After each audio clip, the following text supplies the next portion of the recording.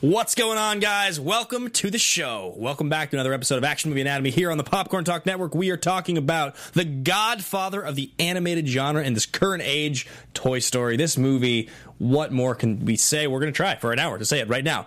Come in with us. We'll see you guys in a second. Welcome to Popcorn Talk. It's funny. Movie discussion, news, and interviews. Popcorn Talk. We talk movies. And now, here's Popcorn Talk's Action Movie Anatomy. Did you guys hear me say funny? Because it was. Because my mic was still on. My mic's hot.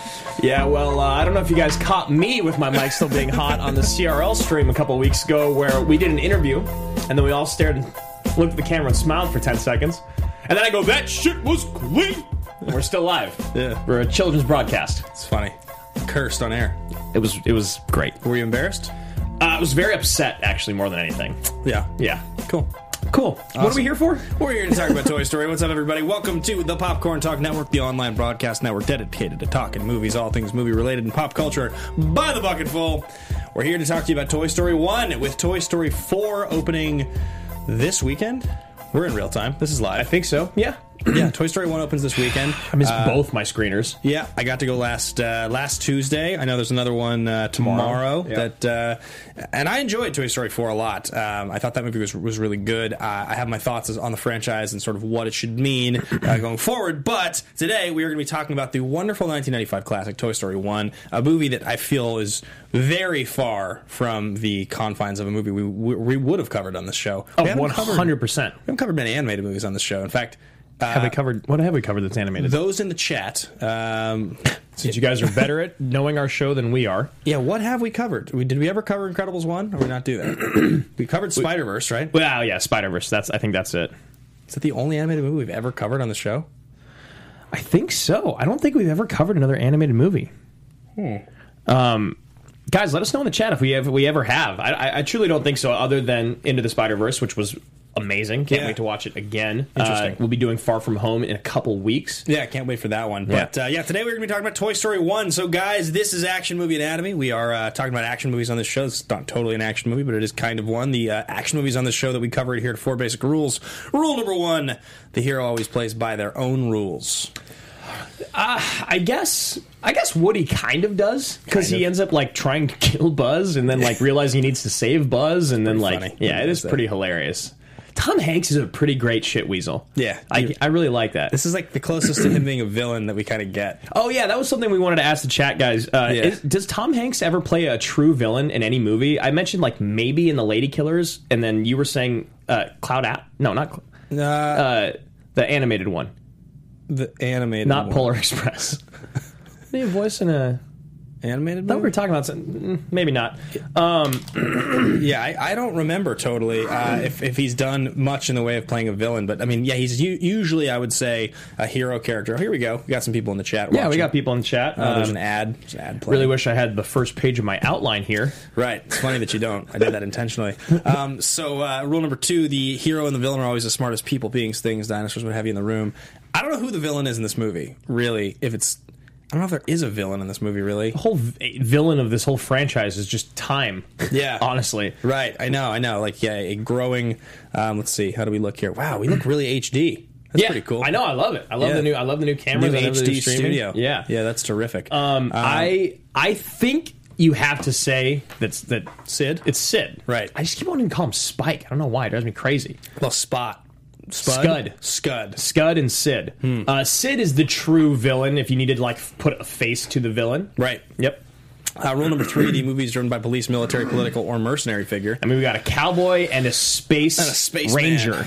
A space ranger. This is 100% follows the rules. And rule number 4 is at least a minimum of 1 explosion. There is the firework at the end. The rocket blows up. Yeah. And Sid blows a bunch of toys up. Yeah, Sid does. He's evil. Sick kid. Sick kid. So we're going to be talking all about this movie today. A couple quick shout-outs to some brand new patrons in the Action Army. I got Tom Burton here and Cutter Hale. Got to meet Cutter in Houston. Yeah, Cutter was awesome, dude. So we salute you guys. Thank you for being patrons in the Action Army. That's patreon.com/Team Action. We do exclusive behind-the-scene content every single week there. We also are doing live streams now on the Action Industries YouTube, which is where you can find a lot of that content, so go subscribe there. That Action Industries live stream, that we do one on Tuesday No. Monday. We're doing one tonight. There you go. With you guys. We'll be doing it at 5 p.m. 5 I believe, p.m. Pacific Standard Time. That's that paired stream where Drew and I are just going to be like shooting the crap. That's cool. Real cool. I'm not going to be there. For 1 hour at 5 o'clock, and then Wednesday at 9:30 p.m. Provided I'm back from Michigan, I'll be doing that one, and then you do a Thursday stream at 2 p.m. Which I should be able to do this week. Yeah, so every single week, that's the new schedule, so go check those out. Some of those live online right now. But again, thanks Cutter and Tom for being patrons in the Army. Coming up today on the show, we're going to be having a conversation about career-defining role for Tom Hanks and Tim Allen. It's a really interesting conversation we started having about what is the most associative role that these guys have. And so we're really looking forward to talking about that. Yeah, guys, really prep that because I'd love to see the chat and your guys' opinion when we get to that, because Ben and I went back and forth for a long time, and we even texted other people to say what they thought their career-defining roles for those gentlemen were. So I really wish I had the front page of my Yeah, no, it's funny that you don't. I keep saying that. But last couple quick shout-outs here, guys. If you want to follow along with us personally, you can find me at Ben Bateman Media. You guys can find me at Andrew Guy. You can find our YouTube channel, youtube.com/Action Industries. Make sure to comment, like, subscribe right here on the Popcorn Talk Network. This has been our home for 4 years, and our YouTube channel is budding. It is fresh. It's just hit 1,000 subscribers. Yeah, so it's young and new, which is not what we are. No, we are definitely not. Yeah, we're building that, and we have this incredible team. Action Industries are working with us here to build that whole thing. Just a quick shout out to Liam Crowley, who's our guest booker and our PR coordinator. Liam has been working tirelessly to try to book us guests, and we got very close to actually booking a special guest for this episode. A big guest, yeah. We're going to have a call-in segment, and we coordinated it. It didn't end up working out, unfortunately, and hopefully that guest actually circles back, and we get to work with them later. But just so Liam, if you're watching and you know, that was really close on this one, and we're going to get there. We're going to get an awesome guest booked, and you have been killing it. Yeah. We just want you to know on air that we are huge fans of what you're doing. Yeah, you can consider this one, you can chalk this one up as a big victory for you, man, because it would not have happened without you, even though it still didn't happen, but it probably will in the future. So that is all we'll say about that. Yeah, and I suggest we get into the next bit of the show, which is thesis statement. This is your biggest, boldest thought about the film. This is something that if you were talking about this movie at a party, you would say, the thing about Toy Story that is so perfect is this. Mm-hmm. And you would kind of say it, and then you'd be like, drop the mic. One of the things that's really interesting about the Toy Story franchise is that all four of them are 99% or better on Rotten Tomatoes. Yeah. I think one of them is 99%, the other three are 100%. Yeah, and I think 4 is still at 100%. Yeah. And so these movies are sort of mythic in their appeal. They're like on this next level. Ryan, who is now basically the main producer running Popcorn Talk, who's been working. He's a big Toy Story fan. We were talking, and he was like, I think my favorite is actually Toy Story 2, which I know is considered the worst. And I was like, well, when you talk about the worst, right, being 1 or 0 percentage points off the others, like, and it's still in the high 90s. Yeah. It's. I don't think 2 might even honestly have 100 still. I'm not sure. I think it might. I'm not. There's got to be a way we can find this out. There's got to be a way we can look this stuff up. No way. But I will jump in first here with my thesis, and I will say the greatest triumph of Toy Story 1 is that this movie succeeds as an absolute classic in just 81 minutes. Yes. It's so refreshing and wonderful to watch this movie, because as you get into your memorable nostalgia moments that you're such a fan of, and it's like, oh, this movie's working, it's firing all cylinders, you're just like, and there's not that much left. I'm totally engaged. Oh, we're in the third act already, and this is great. All my favorite moments. I'm still going to get everything I love in this movie, but it's not going to take me 2 hours and 21 minutes. It's just such a different experience than we get in movies these days. Like, every movie feels like it has to be 2 hours long, and it's exhausting. Yeah, and this being at 81 minutes, it's perfect. It moves seamlessly.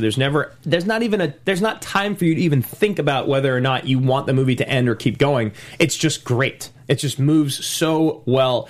And I agree with this whole 2 hour kind of movie thing, this trend that we're stuck in right now. It's not even that I think that 2 hour movies are bad. I love all my favorite movies are long. It's just more like, I like watching a movie that can succeed so well and tell me so much and everything I need in such a short amount of time. It's a good reminder of, like, you don't need that much. Right. You can do it in a shorter time if you do it right. And this movie just does it right. Like, it's from the very first frames, it's like they establish everything. These characters are wonderful. It's so clever all throughout.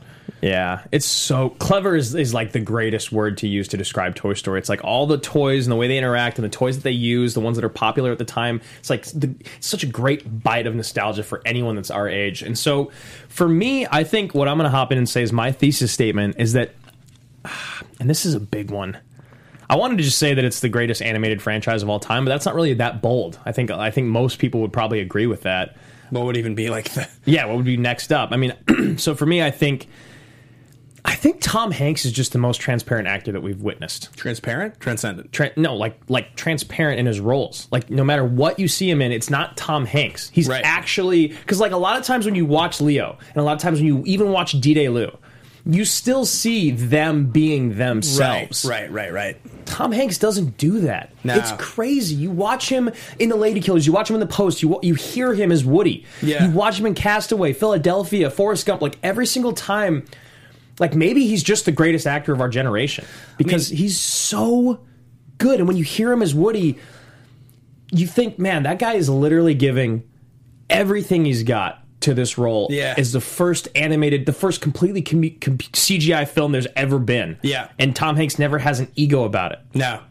I know. That's one of the questions I asked you last night we were watching. Like, how many times out of 100 do you think this succeeds in the way that it did? Where, like, they come to Hanks and like, hey, so, you know, Pixar, it's this new studio. It's going to be full CGI movie. And it's this about toys alive. They're all talking to each other. It's funny. You'd be playing a cowboy named Woody. What do you think? And he's like... They're like, it's not like any of these other Disney movies that have been really successful the last 6 years. This is a brand new thing. And it might work. We don't know how good it's going to look. We think it's going to be great. And Hanks is like...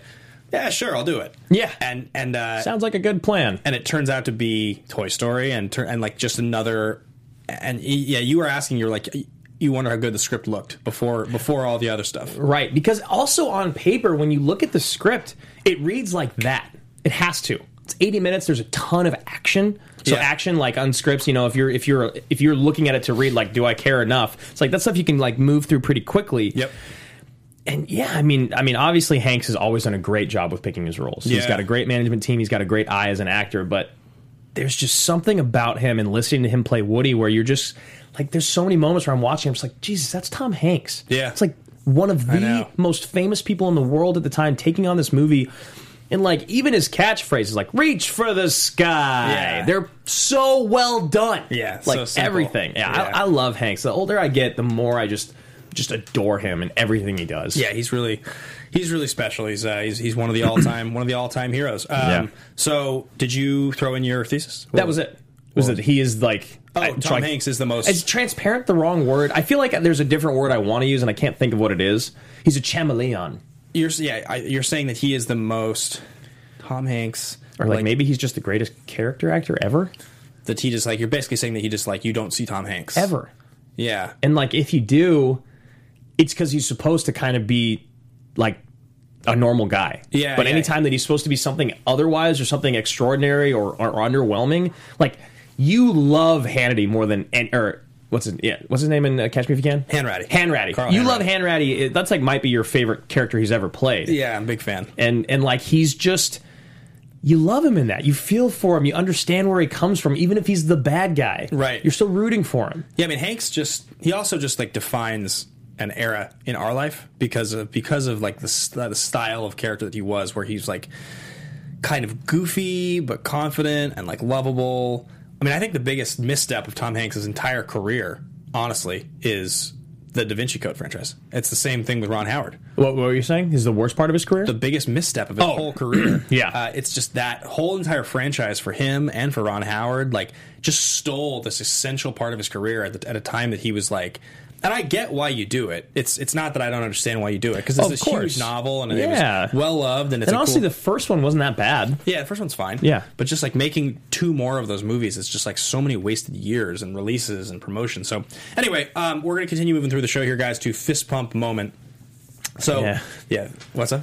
So Denuzio was saying in the chat that he believes that this is. Denuzio, says that this is Tom Hanks' career-defining role. So I'm really excited to get to that conversation. Yeah, so we'll get to that here just after we do fist pump moments. So fist pump moments, that moment something happens in the movie, you kind of look around, you're like, are you seeing this right now? Are you watching this? This is the coolest thing I've ever seen! Yeah. I'm so hyped I get to watch the rest of this movie. And it's funny, because it's a kid's movie. Right. So a proper fist pump, I feel like, is different. It's more like a fist pump of, you're just sort of it's like you're into it. Like it's like, and for us, probably it's more of a nostalgia thing. 100%. And that's why my fist pump actually comes within the first 10 minutes of the movie. Yeah. It's when Woody's up there talking into the megaphone. I also really love the Etch-a-Sketch draw moment. I love that. There's something so adorable about that. But it's when he's sitting there talking to all the other toys about the party, and then he gets the army men involved, and you look at this picture, and you're just like, man, my whole childhood is on that bed. Yeah. Like almost every toy and even almost every emotion I had is right here in this scene. And then they go right into the first mission of Toy Story, which is to figure out what the toys are. And the way that they do it, Mother Bird. Like, it's just so well done. You said the word clever. Clever is, like, I think, the best word to describe this movie. Every beat, right? Like it's everything. It's like the draw moment, and then it's like, what are you looking at, you hockey puck? And it's like Mrs. Potato Head, and it's even when the soldier gets stepped on, he's like, no, go on without me. He's like, no good soldier leaves a man behind. You're like, this is what this is going to be like. For the next, and I don't know you watched Toy Story last year when you went through the whole Pixar thing, right? Yeah. I don't think I've actually watched the first Toy Story in maybe 5 years or more. So it was, when it started, I was like, oh my God, this is just as good as it's always been. Yeah, it's really, really, really good. It's aged well. Yeah. It's aged well. It's cute. It's clever.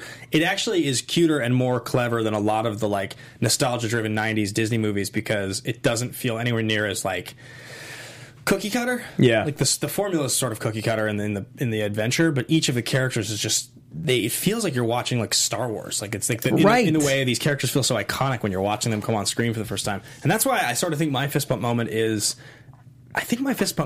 when Woody is having that moment where he's explaining to Buzz how cool he is. You know, Buzz has lost his confidence, and Woody's like, "You're a Buzz Lightyear toy, right? You know, other toys would kill to be you. You know, not only that, but Andy loves you. You know, we have to get you right." He's giving him the whole speech. It's a great speech. It's great, and you're like, this movie is fucking touching. It's getting me. Like, and we talked a lot about the dynamic of these characters and like popular kid syndrome, where you're like popular kid at school and the other really cool kid shows up and everybody likes them and you get jealous and like because they depict jealousy in such an earnest, genuine way, and you feel for Woody, but you're also like, grow up. But you've been both of them, I feel like. You've been the cool kid, you've been the other guy. And that's why I think this movie's so good, is the message of compassion and teamwork that you get out of it in the end. Talk about a great movie for kids. Like, you're the jealous kid, you know, you're like, he's kind of moving on your territory, he's got this big ego, you're trying to make him feel stupid to be cool. Right, and then you go to the extreme of like pushing him out the window, which, you know, maybe in real life would be like getting in a fight or like whatever. And then you realize, no, I just look like a bad guy now. Then they have to work together to like save him because it's for the greater good. It's teamwork, and it's like it's just that whole part of it is just so awesome.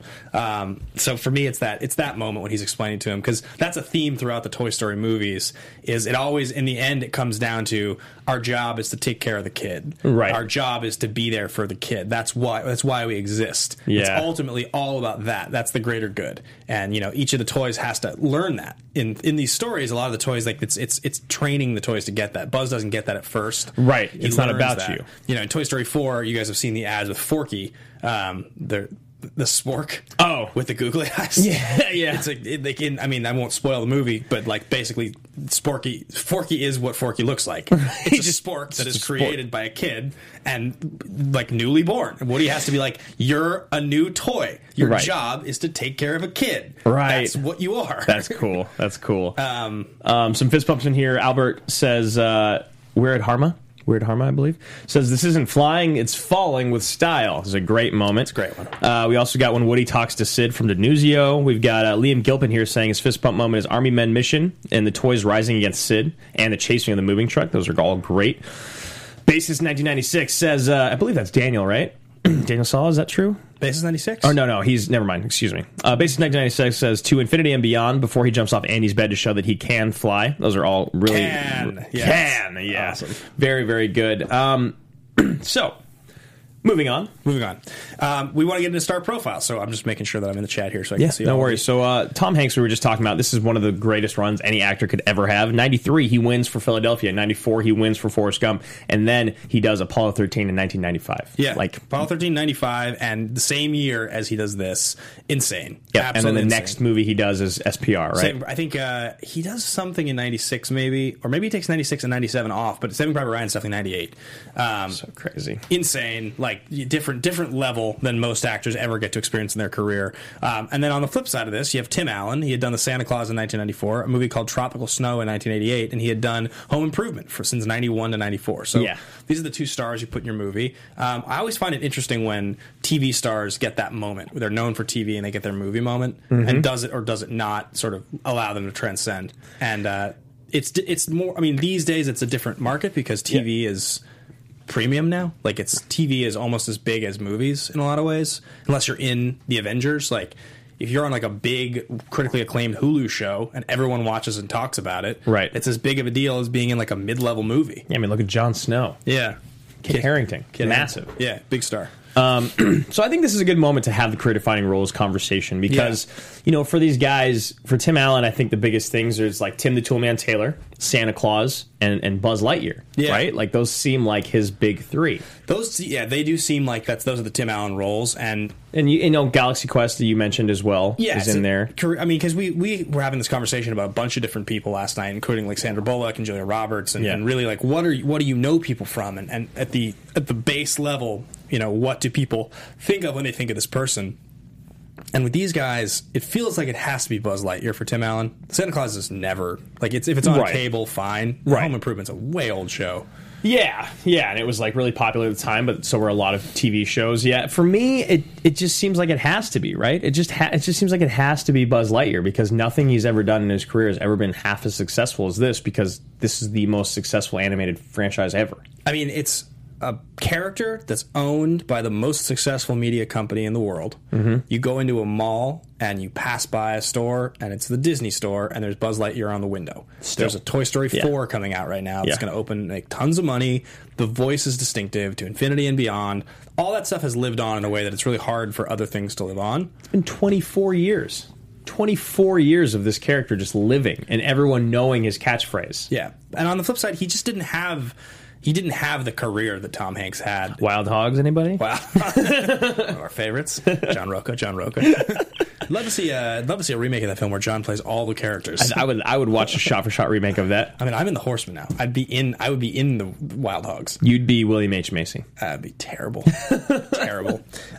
So now on the flip side of things, you got Tom Hanks. Right. And this is a much, much harder conversation to have because in the same way that Woody would be on that same window, in that same store, in that same mall. He's on TV. He's, you know, on billboards right now. But if you think about Tom Hanks' career and you say to someone like Tom Hanks, what do you think of? It feels to me like it's Forrest Gump. It does feel like Forrest Gump. J-Lo, is it J-Lo in the booth right now?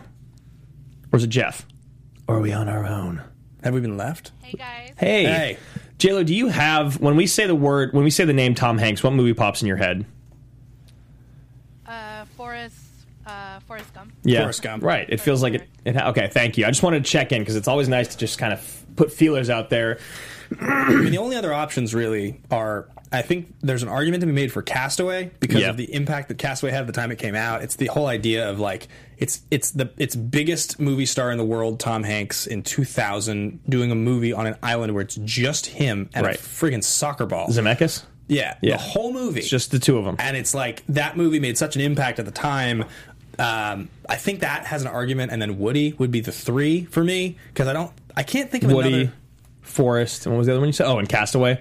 Yeah, because the other two that pop up a lot is like Philadelphia is thrown in there just because it was the front end of the back-to-back, and then also Big, because that was one of the roles that people, like, so many people loved the idea of that movie. And he got his first Oscar nom for it, and then I guess, you know, Saving Private Ryan's a very iconic movie, and if you get sort of into the 2000s, like, there are others, but I mean, you know, and there are movies like, you know, The Green Mile. I love it. The first three comments are, it's Woody, Castaway, Big, come on. It's just hilarious because that's exactly what we went back and forth with last night, and it was basically the 5 movies, and it feels impossible to really actually call it anything other than Forrest Gump. Forrest Gump would be my vote, and I think Woody would be a close second. In Yeah. some, like, just because Forrest Gump's Forrest Gump. It's like, I mean, you're talking about that's a different level.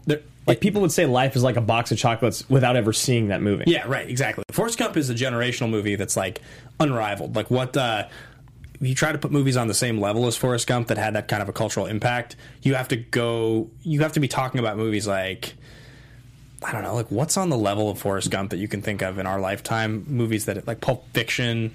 Yeah.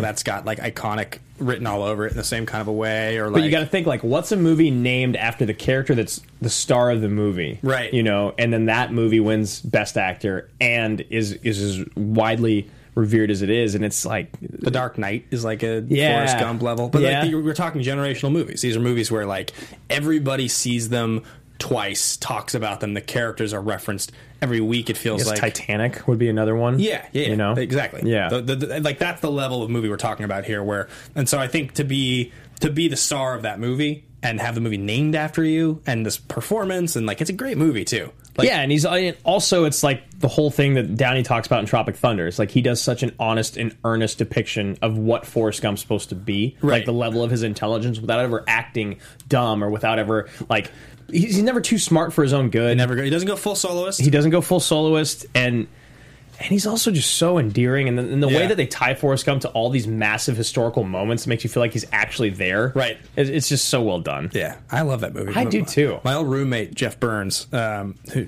used to come out on the show more often because I would get wasted and watch movies with Jeff a lot. He had like a rotation of like 10 movies he would watch just like basically on repeat. And Forrest Gump was right at the top. I mean, Forrest Gump was on my place a lot. When he says, "I miss you, Jenny," at God. the end. Oh, I like almost want to cry right now just thinking about it. He's taking care of the kid. Yeah, that movie's great. It's so good. Yeah. So I think for us, it's Buzz and Forrest. Yeah. I think that's our answer for career defining role. So yeah, I'd love to know in the chat here if anybody has a different opinions. So we will be moving on into production development. One of the most fascinating things about this movie is the people that wrote it. Alex Sokolow. No, there's more than that. So there's Alex Sokolow, Andrew Stanton, which Andrew Stanton's been talked about a lot on the show, but then you get to Joel Cohen and Joss Whedon. Yeah, Joss was pretty well known back in the 90s for punching up scripts. Obviously went on to massive fame with Buffy and obviously Avengers and things like that. But and then Joel Cohen, one of the Coen brothers, and that actually happened. The Coen brothers, I think, were co-writers in Bad Santa as well, or maybe it was Joel. But one of them... Oh, yeah. Yeah, they both... That movie's so funny. That movie's great. We should find a way to do that movie on this show. Maybe we could do it on Tag. Yeah. Something like that. That's a good one. I'm a big fan of that movie. I love that movie. And Andrew Stanton obviously went on to eventually direct, I believe, Finding Nemo. He's a big Pixar guy. Yeah. But you see a lot of these names. Actually, it's one of the interesting things about Pixar. A lot of these guys, if you kind of go back to the beginning, and this is the very first Pixar movie, you'll see that they're assistant animators, production coordinators, editors, whatever. And then over time, each of these guys that sort of worked on one movie in one capacity, they'll end up directing a movie, or they'll end up writing a movie, or something like that. Yeah, they like put in their time working on animated movies as they're getting made or as they're getting more popular, and then they get Finding Nemo. Yeah, exactly. You get credit as the main. And I don't totally know. It's actually something I'd be curious to talk to one of the directors of these movies about someday. Like, what's it like directing an animated movie? Like, what does that actually entail? It's so crazy. You got to think about how insane the storyboarding is, but then, like, what about what directors actually do? It's like they're directing the voice actors. They've got to, like, you talked about, we pre-taped Fellowship of the Ring before this, and one of our favorite scenes is when Sean Bean uses the space when he sees the sword for the first time. Yeah, right. And, like, that's just the same thing. If you're a director and you're looking at this, you're like, well, I'd like if they did this more. Like, maybe we should pull out farther on this shot so you can, whatever it is. Totally. It's crazy. So, following the success of Pixar's 1988 short film Tin Toy, the company was approached by Disney to produce a computer-animated feature film told from a small toy's perspective. So, again, Disney is just on top of their game. John Lasseter, Andrew Stanton, and Pete Docter wrote early treatments, and they were all rejected by Disney, who wanted the film's tone to be edgier, which honestly makes a lot of sense, because when you get to Sid's house, that shit is scary. Yeah, it's really Even scary. like last night, I was like, man, if I was a kid, this would scare the shit out of me.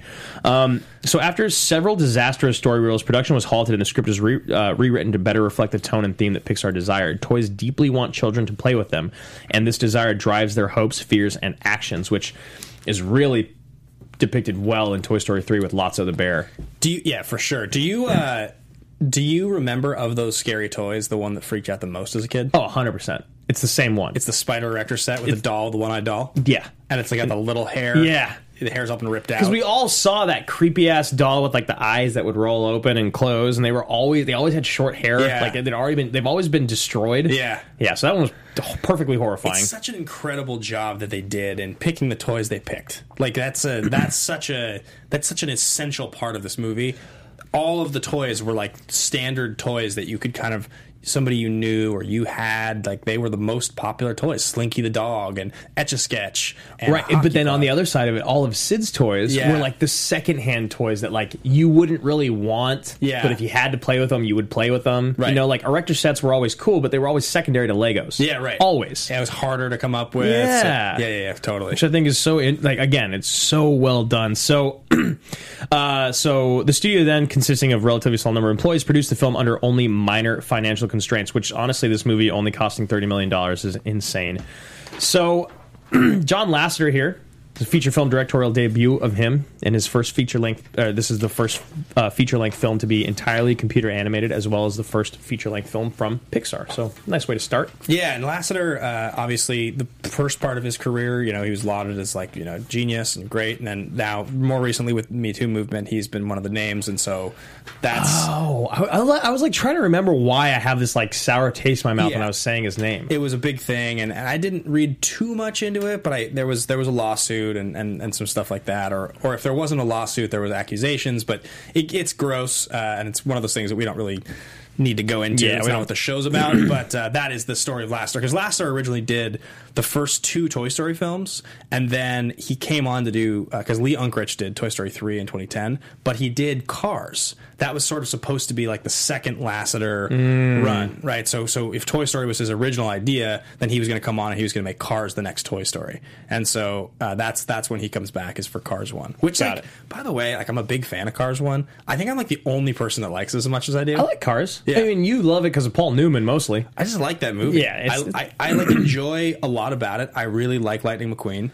I've never called to go back and watch it, even though I actually really like that movie. Yeah. It's really well done. Yeah, the first Cars is really good. So, and one quick thing here, the producers, they're Ralph Guggenheim, Bonnie Arnold, Edwin Catmull, and then, of course, Steve Jobs was one of the people that produced this film. Produced this movie. And it's just, when you see like a name like Steve Jobs attached to a project, a film, and you just got to be like, is it good or is it bad? Oh, it's Toy Story. Yeah. Who would have thought? Right. And like at the time, like even, let's say even Tom Hanks knew that Steve Jobs was producing it, I would just hop on board. Yeah. Like, because Steve Jobs has been revolutionary. Although at this time, he wasn't quite respected in the same vein. 95, yeah, he was kind of a different. Every time I say 95, I just want to say it like McConaughey in True Detective. 95. Back in 95. We need to cover. I bet you we could cover True Detective season 1 on the Action Guys. We could figure out a way to do that. Do a full episode. You'd have to go watch it again, though. I would be more than happy to. I've seen it several times. I've only seen the last episode like once, and I remember just being like, ugh. The last episode, I think, is the worst episode. Right, and I still liked it. Yeah. I still liked the cat and mouse. So this was produced and distributed by Buena Vista and Walt Disney Pictures, produced by Pixar Animation in the future. It cost $30 million to make. It opened November 22nd of 1995, so kind of a Christmas movie. $191 million domestic, $181 foreign, for a grand total of $373 million, and it made $29 million on its opening weekend. Yeah, I don't remember if I saw this in theaters or not. I think I did. I know, I can't remember either. I'm pretty sure I did, but it's been 24 years. It's hard to hard to remember things when I was 7. I assume I probably did, though. I assume I probably did. It's funny, like animated movies were a thing that I would see in theaters sometimes. The classic Disney movies I did see a lot of, and this is right in the era. It's funny because the Disney run, the like really famous Disney run from our lifetime, right, is Little Mermaid in 89, and then Beauty and the Beast in 91, Aladdin 92, Lion King 94, and then it starts to get into the back half, which are not as good, which is Pocahontas in 95, Hunchback in 96, Mulan 97, Hercules in 98, Tarzan 99, this is still an insane run of movies. Emperor's New Groove in 2000. So the first half are all like the classics, like every one of those first 4, and then in that second run, it's like I would argue that Mulan is the only classic of that back half.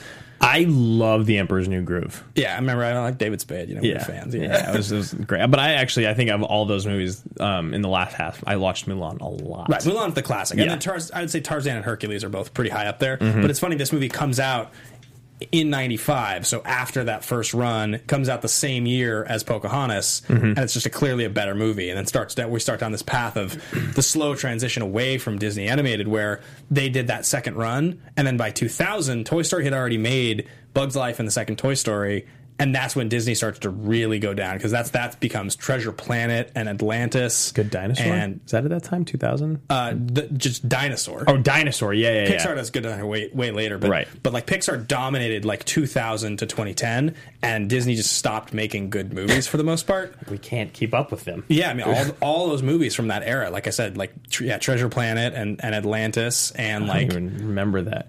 Was the Road to El Dorado done by them? Was it something else? Okay. No. It just felt like it would be with all the same of them. Brother Bear, you got Dinosaur, you got Princess and the Frog, you got I think the first good one they make is 2010, and it's Tangled, and that starts to be because they started making 3D movies. And then, like, it starts to go forward, then it's like Tangled, Wreck-It Ralph, Big Hero 6, I don't like Frozen. That 2010 is basically a decade ago. Makes me feel real weird. So moving on to critical, this movie's got an 8.3, which is the 86th movie on the top 250. Honestly, feels like it should be higher than 86. 100% on the tomato meter, 92 by audience. And that someone was saying that Toy Story 3 is the only one without 100%. It's like a 94. So interesting, because most people consider that to be the best one. I know. God, the end of that movie always makes me cry. When they're all going to go down and then they get saved? Well, no, when they're all sitting on the porch and Andy drives away. Yeah. It's just like, I don't know. It just feels, the feeling of like childhood being gone. Yeah. They do such a great job. Each movie has a beat like that. That's like so sweet. And I'll be really curious to see what you guys all think of Toy Story 4 when you see it. I can't wait to watch it. I've seen, not polarizing reviews, but like kind of reviews like yours where it's like a little more matter of fact, understanding how great it is, but also, saying maybe I don't think you actually say it should end, but and then there's other ones like I think Roka's was just like glowing. Well, if I'm without spoiling anything about the movie, what I would say is that it's maybe the funniest Toy Story movie. Okay, it's really funny. That's good. The jokes are great. The beats, it moves. It gets all the humor right of like the previous movies, and it gets all the cleverness. The animation is stunning. Like compared to this first movie, it really shows you where we're at with 3D animation. It looks incredible. Right. It's more just like I'm not totally sure it needed to happen. I think about that movie and I'm just like, do I feel like the franchise gained anything by adding a fourth movie? And I think for me the answer is kind of no. But does it lose anything by doing it? Not really. Right. No. That's probably why. Yeah, it's fine. Like I think it'll go down and regarded by people probably similarly to Toy Story 2 in the sense that it's less significant than 1 or 3, but still great. Probably like 1, 3. And then either 2 or 4 in that order. Yeah, I mean they're all great. It's an amazing 4 movies. What's your favorite line? I think probably my favorite line is, I think it's the one that was in the chat earlier. That's falling with style. Really? That's not flying. That's falling with style. Yeah, because like I like that one, and I also like when he says I like when Buzz is like we don't practice revenge on my planet, but we're not on my planet. We're not on my planet, are we? Yeah, those are great. I actually have a couple like snarky ones in there. I love the word I'm looking for. I can't say because there are preschool toys present. That's a really good line. I love that line. And then the I'm Mrs. Nesbit moment from Tim Allen and Buzz is arguably my favorite moment in the whole movie, where he's just lost his mind. Yeah, he's just gone off the deep end. That I truly adore. Well, we were dying laughing because of like our personality types. Like he's all like hammered drinking the tea, and he's like, "Buzz, you got to snap out of it." And I was like, "You're definitely Mrs. Nesbit, and I'm definitely Woody." Been there, man. We've been there before. And I also really love that you are a sad, strange little man. Yeah, I also love when he snaps out of. I love when he snaps out of it for a second. He goes, "I'm sorry, I'm just very depressed right now." Those are like true adult moments that you can really love in the film. As for our AMA question of the week, I'm not sure that we truly have one, and it might have been through basically that career-defining role one is basically one that you and I stemmed from. That was something we could not stop talking about last night when watching the film. And yeah. So a couple things to shout out here, guys. We have a few minutes left on the show today. Did we already talk about Critical and Box Office or no? Yes, we did. We got through there. Yes, we made it. Sometimes I just stop listening. You've listened to me talk for years and years, minutes at a time. So instead of AMA questions, something that we'll announce here, because we talked about this on our live stream, we have been doing this show for a long time, and we've covered some movies that are not technically action movies, but there's a lot of movies that people have asked about over the years they would love to hear us do an AMA for. And so we have a new thing we introduced on our Patreon, patreon.com/Team Action. You can go check that out, where basically at the captain tier, so it's the $25 tier, and this is obviously a very a special thing if you guys want to do this, but just so you know, Drew and I are now going to be offering on our live streams miniature AMAs, so 10-minute versions of this. So you get a fist bump, favorite line, thesis statement, and we're going to be doing them for people at the captain level on Patreon, because we get so many requests to talk about movies that we don't necessarily have the time to come in and do a full episode on, or that just don't fit the genre. We can't really bend the rules totally. And so that's the thing you can do now if you want to go and you want to hear us do a full review of a movie you love. Go check out patreon.com/Team Action. You'll be supporting us and what we do, and and you can suggest a movie there and then send it in. So that's a cool perk now for the captains in the Action Army. Yeah, really excited to do that. It's going to be great to be able to cover movies that we would like to cover on the show that we just can't. Although, maybe in a couple more years we'll be covering things like The Devil Wears Prada on AMA. There actually are some questions that Paul Denuzio forwarded to us, and there's 5 of them. I don't think we'll get through all of them, but I do want to ask these first 2. So if Toy Story hadn't made a ton of money, what would have happened to Pixar in 3D animation? If this movie wouldn't have been the success that it was. And I mean, that's a big kind of who knows, but it definitely would have set it back, I feel like, at least a couple years. Yeah, I mean, at least 5, I feel like, because imagine having Tom Hanks in a movie, and at the same time Tim Allen was very famous because of Home Improvement, and then it just not landing. The graphics look bad, the story doesn't hit, and then it's the first time it's ever happened. I think people would have really just shied away from it until maybe CG started becoming way more prevalent in real, practical films. I mean, even with the success of this movie, it still took 4 more years for a sequel and 3 more years for another Pixar film. If this movie had bombed, who's to say we ever would have gotten a Toy Story sequel? Right. And without a Toy Story sequel, I don't know if that springboards us into the new millennium fast enough to get us to Monsters, Inc. and Finding Nemo and these other movies that became classics in the genre. Bugs Life's not very good. It's pretty forgettable. Pretty medium. So if this movie's just okay, maybe Bugs Life is the next movie. I don't know, but maybe it's not. It's totally possible that if Toy Story hadn't been the success that it was, this goes down a different road, and we don't get the kind of movie that we got. We would have maybe never gotten Pixar. Yeah. It would have came and maybe just went, which would have been such a bummer. Maybe DreamWorks would have won the fight. Yeah. Which is just hilariously outmatched at this point. Yeah, I mean, now the craziest thing about the animated genre... Oh, go ahead. No, go ahead. Is that it's not just Pixar anymore. Pixar still makes great movies, and a lot of what they make are terrific, but it's Pixar makes great stuff, DreamWorks makes great stuff, Blue Sky makes great stuff, Illumination makes great stuff. Illumination, that was the other one I was trying to remember. I think there's another one, too, I'm forgetting. There's 5 animated studios now. Every major studio has an animated arm, and Who does the Lego movies? That must just be Disney, right? Is it just Disney straight up? That makes sense. Or Warner Brothers, maybe? I mean, Lego Batman's Warner Brothers. So good. The movie's great. Will Arnett. Yeah. So great. Could this film have worked with different actors supplying the voices of Woody and Buzz? Well, that gets us to our next segment here that I think we'll hold that for just a second. Oh, and these are all from Josh Ryan, by the way. Josh Ryan is one of our favorite Josh Ryan sports. Oh, good. Denuzio forwarded them from him. He's been kind of the AMA question heavy hitter for 4 years now. For a long time. I appreciate all these from Josh. Josh, I think to answer your question, let's get into section 8B of the outline. 8B. Cage versus Cruise. 1995. You could have easily cast Nick Cage or Tom Cruise in one of the starring roles in this movie. That could have happened. Yeah, you definitely could have. Reach for the sky. There's a snake in my boots. Oh, wait, no, they're just snakeskin boots. Cruise could have totally played Buzz. Yeah. Yeah. 100%, right? What if Tom Cruise plays... I mean, he obviously wouldn't deliver it to infinity and beyond. He wouldn't have done it like that. I would have hated Buzz. Yeah. I'm a space ranger. A space ranger. Albert Fritter? Yeah. I think space ranger is the word you're looking for. Nick Cage. What would Nick Cage?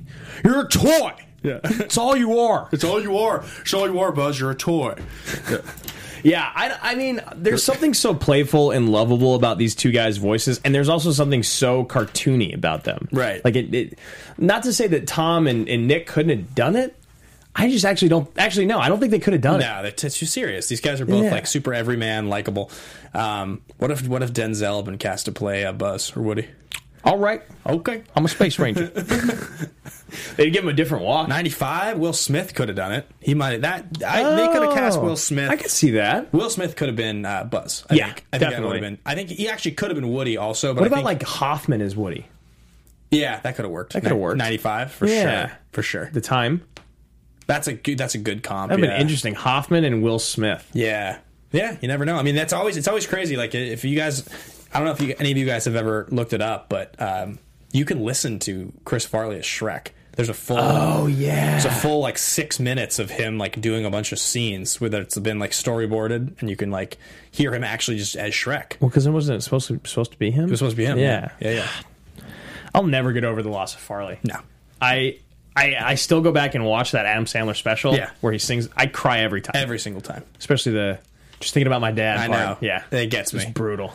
Yeah. And he also says, there's the other line too right after that when he says, hey buddy, life's moving on, but you still bring us so much joy, whether it's watching YouTube clips with my kids or watching Tommy Boy. Yeah. And you're like, that's crazy. YouTube didn't even exist. Right. And your kids were not born when Chris Farley was alive, but you can still show them clips from YouTube and they probably die laughing because he's the funniest guy there ever was. I don't remember. It might be my girlfriend now. I don't think she was very familiar with Chris Farley. And there was one night where I got caught up showing her videos. Yeah, I did. And I showed her after I showed her a few videos. Of course, I showed her Van Down by the River. I showed her the Chippendales sketch. And then we watched the tribute, and she was bawling. Yeah. Yeah. It's so good. And Chippendales is like the great. Like there's actually Spike TV, when they were Spike before they became the Paramount Network, they do those specials, those documentaries, like I Am Chris Farley, I Am Great Heath Ledger. You can watch the I Am Chris Farley one, and it's heartbreaking. It's so good. His really full story. is. Yeah. Anyway, guys, we are going to get into the next part of the show, and that is there are 3 action movie categories. Totally ridiculous, totally legitimate, and ridiculously legitimate. This is an interesting one. Yeah, I think this movie's totally legit. I think so too. Because it just succeeds across the board. It doesn't really ever lose you. You're never like, oh, that's really a silly part of this movie. It didn't need to do that, or it lost me, or they try here and it doesn't work. The one thing you did mention, which Yeah. I know is some people's fist pump moments, and I actually even wrote it in as my fist pump moment, but then I changed it, was when Woody says, "So play nice." Yeah. That's the only part, because you were like, well, then why wouldn't have all the other toys that Sid was destroying and Ever done torturing that? ever have done that? Well, yeah, so I think, and what I was saying last night about it is like, it's a gimmick that works for this movie. Garth McMurray says William Shatner as Buzz. That actually would have been great. Yeah, it would have been Kirk. great. Yeah. Yeah. Anyway, go ahead. It's one of those things where it makes sense in the context of one movie. If you write the script, like, okay, so this is the part where the toys are going to come alive and scare the kid. Right. It doesn't work when you expand the universe and make multiple movies, because then it's not explainable anymore. Why wouldn't they just do that in every movie to get out of any situation? Because talking toys would freak out humans. But like in this particular situation, in an 81-minute movie, it makes sense. Like, all right, we're going to make one of these. Let's do that. Yeah. You know, it's just that it was successful. So I even love when he runs back inside and then his sister scares him finally. Yeah. I love his sister. Yeah, she's she's so great. like cute, and you feel so bad for her. So I think totally legit, and I think everyone in the chat agrees as well. It's like, it's funny, emotional. Matt Kearns here says it's funny, emotional, and it never talks down to the audience, which is completely true. I saw Kearns today post a thing. He didn't think he would ever see the day that Toy Story was covered on AMA. Same. Yeah, I'm in the same boat. Kearns doing a great job on Twitter. Kearns runs the Twitter for us for Action Industries. So love that. Love that. All right, Denuzio here. Sorry, really quickly. I know we're getting really close. He says, one big question, the universe-wise, why did Buzz not know he was a toy? I'm not really sure. I think because he just gets opened out of the box, and for him, it feels like he landed in his spaceship. Yeah, I think that's kind of the idea with a lot of these movies, is that the character has to learn that. Like, yeah. I can't remember 2 and 3 as well, but it seems like that's kind of the deal, is that the toy has to learn they're a toy and accept it. And like, yeah, I don't know. I'm not really sure. But for the context of this movie, it totally works. Worked for me. So there's only one last thing left to talk about on the show this week, and that's called The Pitch and My Bow. Wow. We're going to be doing Fellowship of the Ring, Lord of the Rings, Fellowship Give him of a the... moment. For pity's sake. God, I love Boromir. Boromir. We're going to be talking about Boromir for an hour next week. Yeah, it's going to be terrific. If you Lord of the Rings Fellowship of the Ring, if you guys are $10 patrons, there's actually a live watch along we did, specifically just for patrons. It was just us on a couch watching the movie. But if you want to watch that before, you can see some of our extended thoughts on the film. Otherwise, though, get hyped, man. We're excited to talk about this show. We love this. We love this movie. It was so much fun to watch it together and talk about it. And so that's going to be a really, really good one for you guys to watch. And also, we have a special episode we're doing of the Action Guys, which is each of our top 9 characters in the Lord of the Rings franchise. We're going to each pick our top 9, but on that Lord of the Rings episode, we're going to give you guys some of the honorable mentions. Yeah, people that don't make our fellowship. Yeah, exactly. You can hear that on next week's episode. So quick shout out to the generals in the Action Army. We got Andrew Hayes, Paul Denuzio, Billy Belford, Billy Bedford, John Getz, Jonathan Peck, and John Patterson. A lot of Johns. We salute you. We salute you guys. Thanks for watching. Thanks for listening. We'll be back same time, same place next week. Bye. From producers Maria Menounos, Kevin Undergaro, and the entire Popcorn Talk Network, we would like to thank you for tuning in. For questions or comments, be sure to visit popcorntalk.com. I'm Sir Richard Wentworth, and this has been a presentation of the Popcorn Talk Network.